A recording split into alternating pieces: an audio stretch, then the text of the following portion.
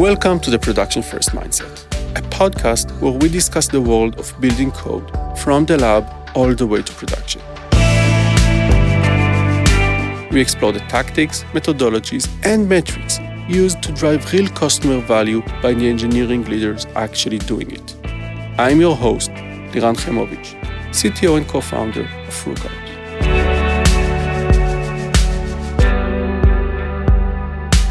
What does Head of Cloud Platform means? Today, I'm hosting Orit Yaron, who has been leading the cloud platform at Outbrain, Kaltura, and now Transmit Security. Thank you for joining us and welcome to the show. Hi, Liran. Thank you for hosting me today. So, Orit, who are you? What can you tell us about yourself? So, on the professional side, I've been around the industry for quite some time now. My first real job was in Amdocs. And since then, I had the pleasure and the opportunity to accompany several companies throughout their growth, whether it's from Sayota, which I joined at about 30 people, and then 4 years later, it was acquired by RSA, and the year after by EMC. So I ended up joining a 30-people company and leaving a 30,000-people company. Later on at Outbrain, which also I joined as a relatively small company and grew with it throughout to the scale that it is today. And actually, that's what I like. I like the combination of the technical challenges of scale and also the cultural challenges of growth.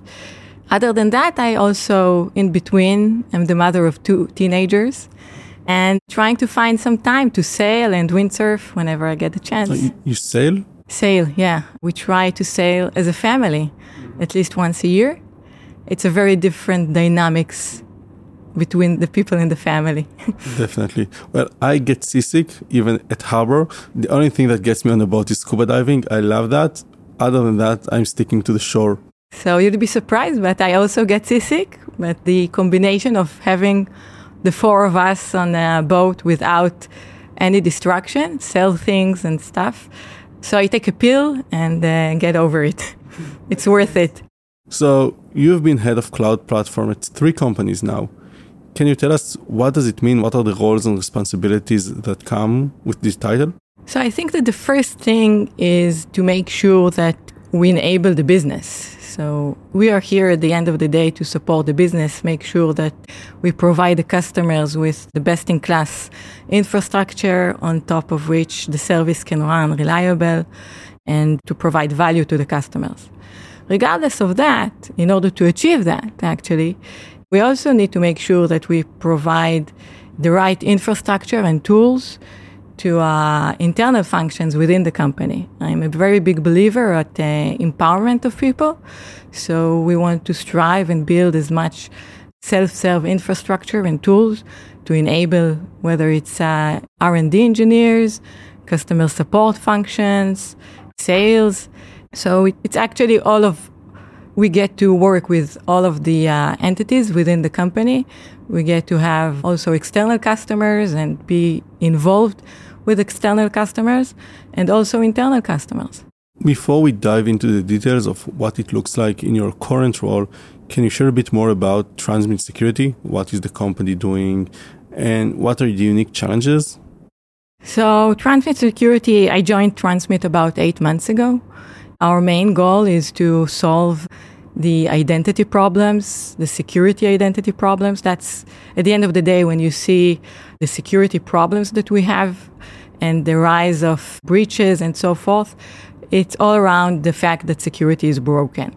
Whether it's an identity was compromised, the password was stolen, and we provide the SaaS services to make sure that we secure that.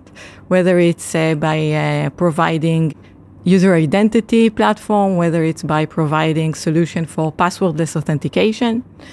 And it's actually been very interesting to be part of that journey because the company has been growing very rapidly. We about doubled our size in the past year. And also going through a very interesting transformation of focusing on SaaS services and modernizing our technology stack. You've mentioned you're in a big journey, the company is growing rapidly, and you touched upon SaaS, and I happen to know you haven't started out as a SaaS company.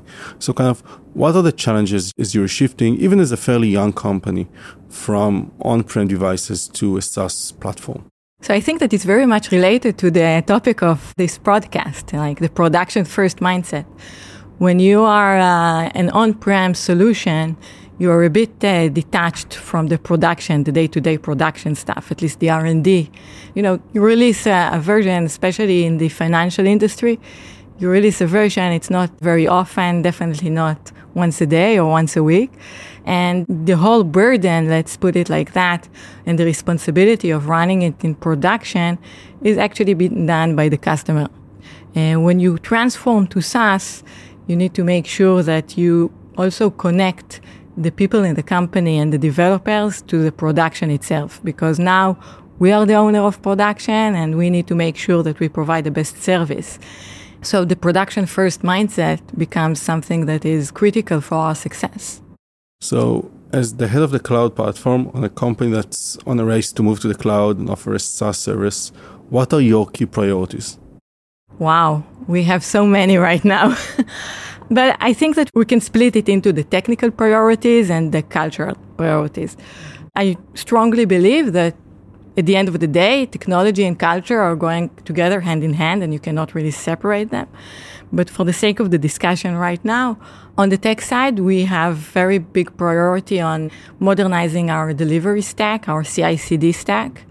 We've now introduced Argo CD into our platform, and we're currently evaluating our CI technology. We're currently working with Jenkins, and we have some big thoughts whether we should continue with Jenkins or go into other platforms that are out there. On the observability side, we have very big project of making our observability more accessible to the developers. We now completed a project of migrating all of our log-based monitoring into a CoreLogic solution, and now working on implementing event and metric-based monitoring solution that will be based on Prometheus and Grafana stack. Yeah, I think I've seen many companies go through those processes, and as you grow, as your environment becomes more critical, the SREs, the people who are working on production, need those advanced observability tools such as metrics, events, and down the line even tracing, but those aren't always easily accessible to developers because they require a lot of specialized knowledge on how to use them. So I think that's the key thing. Like, you can collect a lot of data and have great collecting all the metrics and all the logs, but if you don't organize it well, you'll end up with a bunch of data that means nothing. The key here is to be able to organize it in a way that it's easy and accessible for everyone that needs to use it. I think that I personally don't believe in the approach of having just an SRE team that will handle production. I think that in order to have a very successful SaaS offering, you need to make sure that the developer at the end of the day looks at production, understands what happens to the code that he develops in production. And it also relates to the notion of ownership. The way I see it, the developer owns their code not just until they release it in the mode of working on my computer. They should own the code while it's developed, while it's being delivered into production, while it's running in production, and until the point that it will be replaced by a different piece of code to do because of scale or whatnot. So connecting the engineering into production is critical for our success. It's a joint effort that is being done not just by my group, but also by the engineering team. And it's having proper visibility technologies is critical for succeeding in that.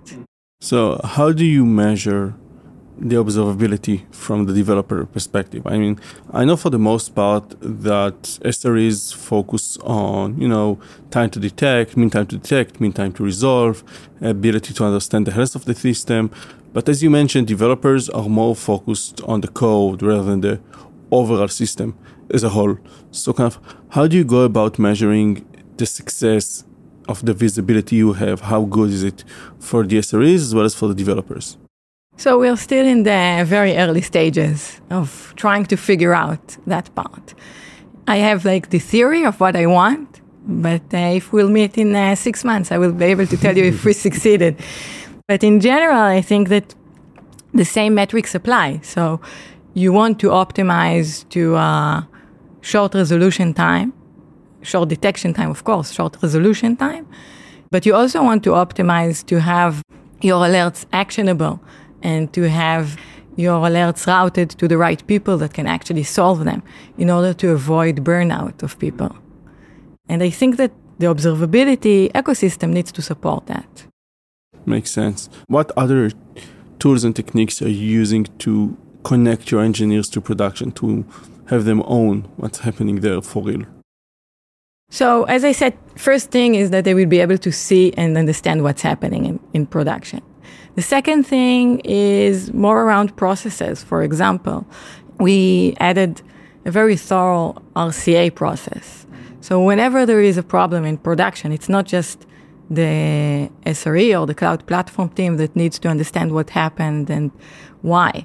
They should be part of this process. And in some cases, when the issue is applicative, they own the process of understanding the root cause. We've added the engineering into an on-call rotation to make sure that when there is an applicative issue, they get the alert. Again, it's still in process. I don't think that we will ever be able to say that we are done. Something like that needs to be nourished, and we need to invest in it overall, constantly, all the time. But I think that we are going in the right direction. And early on, you've mentioned culture.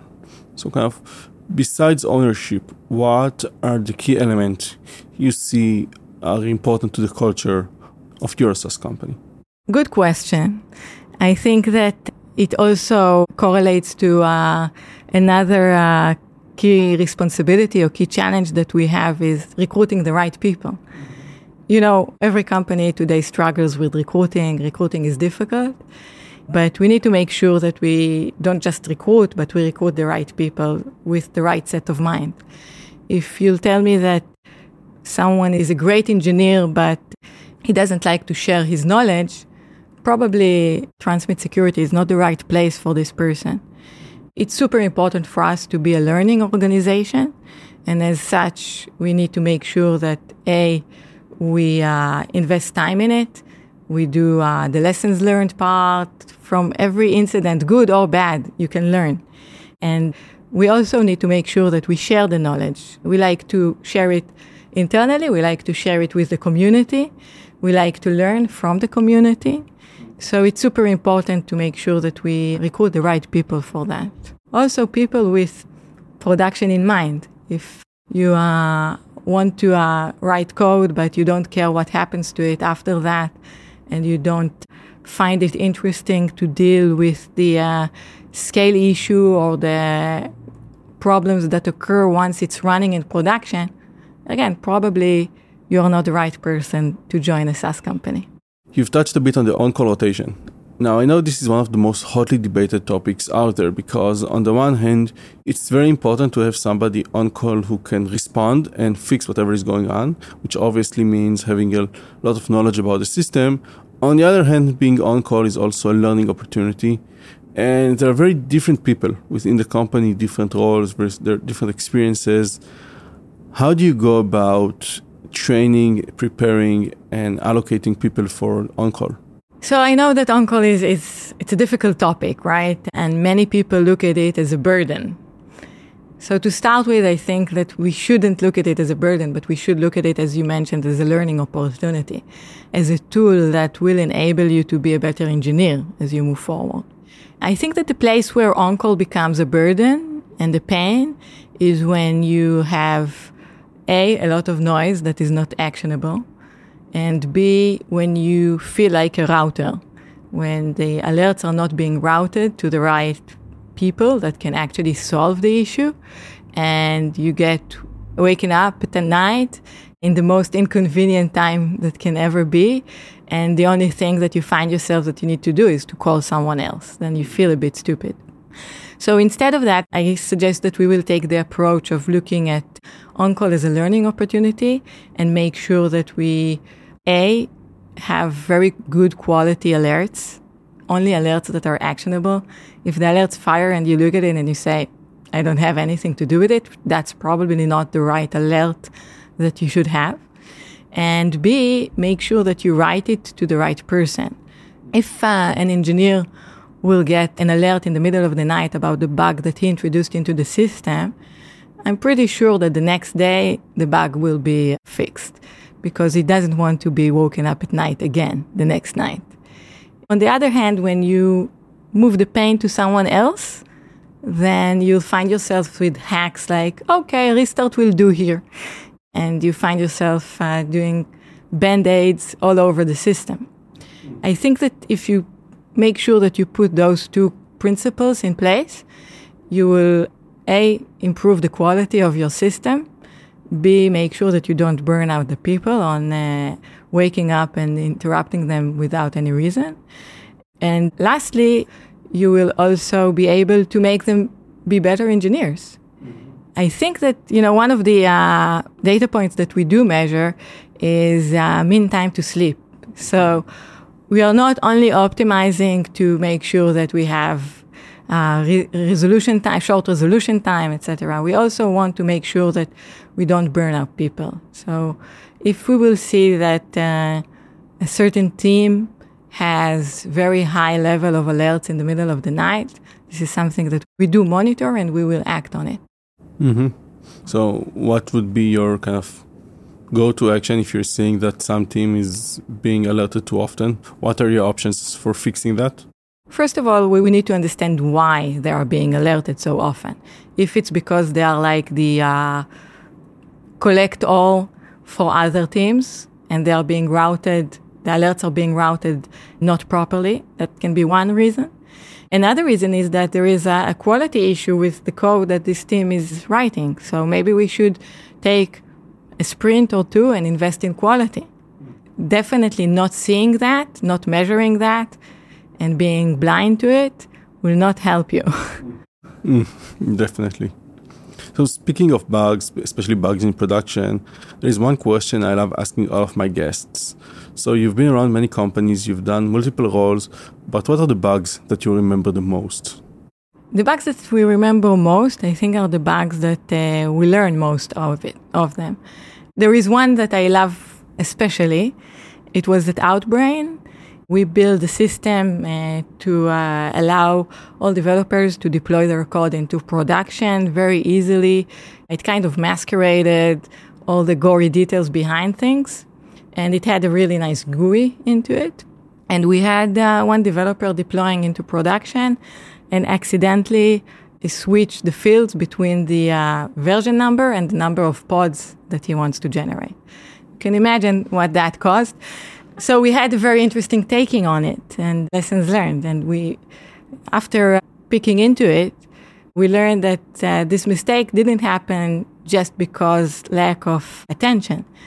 The specific developer was used to working with a different view of the system. And in that other view, the order of the fields was vice versa. Mm-hmm. So it was out of habit that he did that. And actually, it's a bug in our system because we switched the order of the fields. Yeah. I would also mention some sanity tests, either to the version number or to the number of pods would have helped. Exactly. So we learned from it a lot. We learned, A, that every system needs to protect itself, right? You cannot count on people's common sense, and they will always make mistakes. That will always happen. So the system needs to protect itself. The second thing that we learned, which is super important, I believe, almost any production issue you can dismiss as a human error. And if we would have dismissed that as a human error, we wouldn't have found out about the actual bug. Every time that you think that something was caused out of a human error, try to dig in a bit more, and you may find that there is a reason for that human error. Yeah, I think human error can be used to explain everything. If production was down, at some point someone made a mistake. Otherwise it wouldn't have been down. On the other hand, that's the least useful reason of them all, because there is nothing to be done about human errors. We have to assume people are going to make mistakes, and we have to design our systems to be able to cope with those mistakes without catastrophic consequences. I agree. But I also think that in many cases we categorize things as human error when behind the things there are reasons why this error occurred. Yeah. So we should try to understand why it happened and not just use the human error excuse. A reason why it happened, reasons why we didn't detect it, reasons why it caused so much damage. And I think that at the end of the day, I always tell my teams, it's okay to make mistakes. You will make mistakes, you're human. But let's make sure that we, make a new mistake every time, not repeat ourselves. And B, that we take those opportunities as learning opportunities and learn from those mistakes. Makes perfect sense. So I would be worried of giving engineers the challenge of making new mistakes because they can come back every day with a new mistake to make on purpose. Yeah, we need to be careful with that. Orit, it's been a pleasure having you and discussing cloud platforms and human errors and learning and all of that. Any parting words? So first of all, Yaron, thank you very much for having me. It's been a real pleasure. I think that if I need to sum it up, I would just tell people to make sure that they are proactive in their learning, proactive in what they do. Even if you are with the same company for a long time, there are always interesting opportunities to take ownership and be proactive. And I'm sure that every organization will love to have those kind of people. And if you don't do that and you keep in your comfort zone for too long, you'll simply grow old. So be careful of that. Definitely. Be careful of that. Thank you.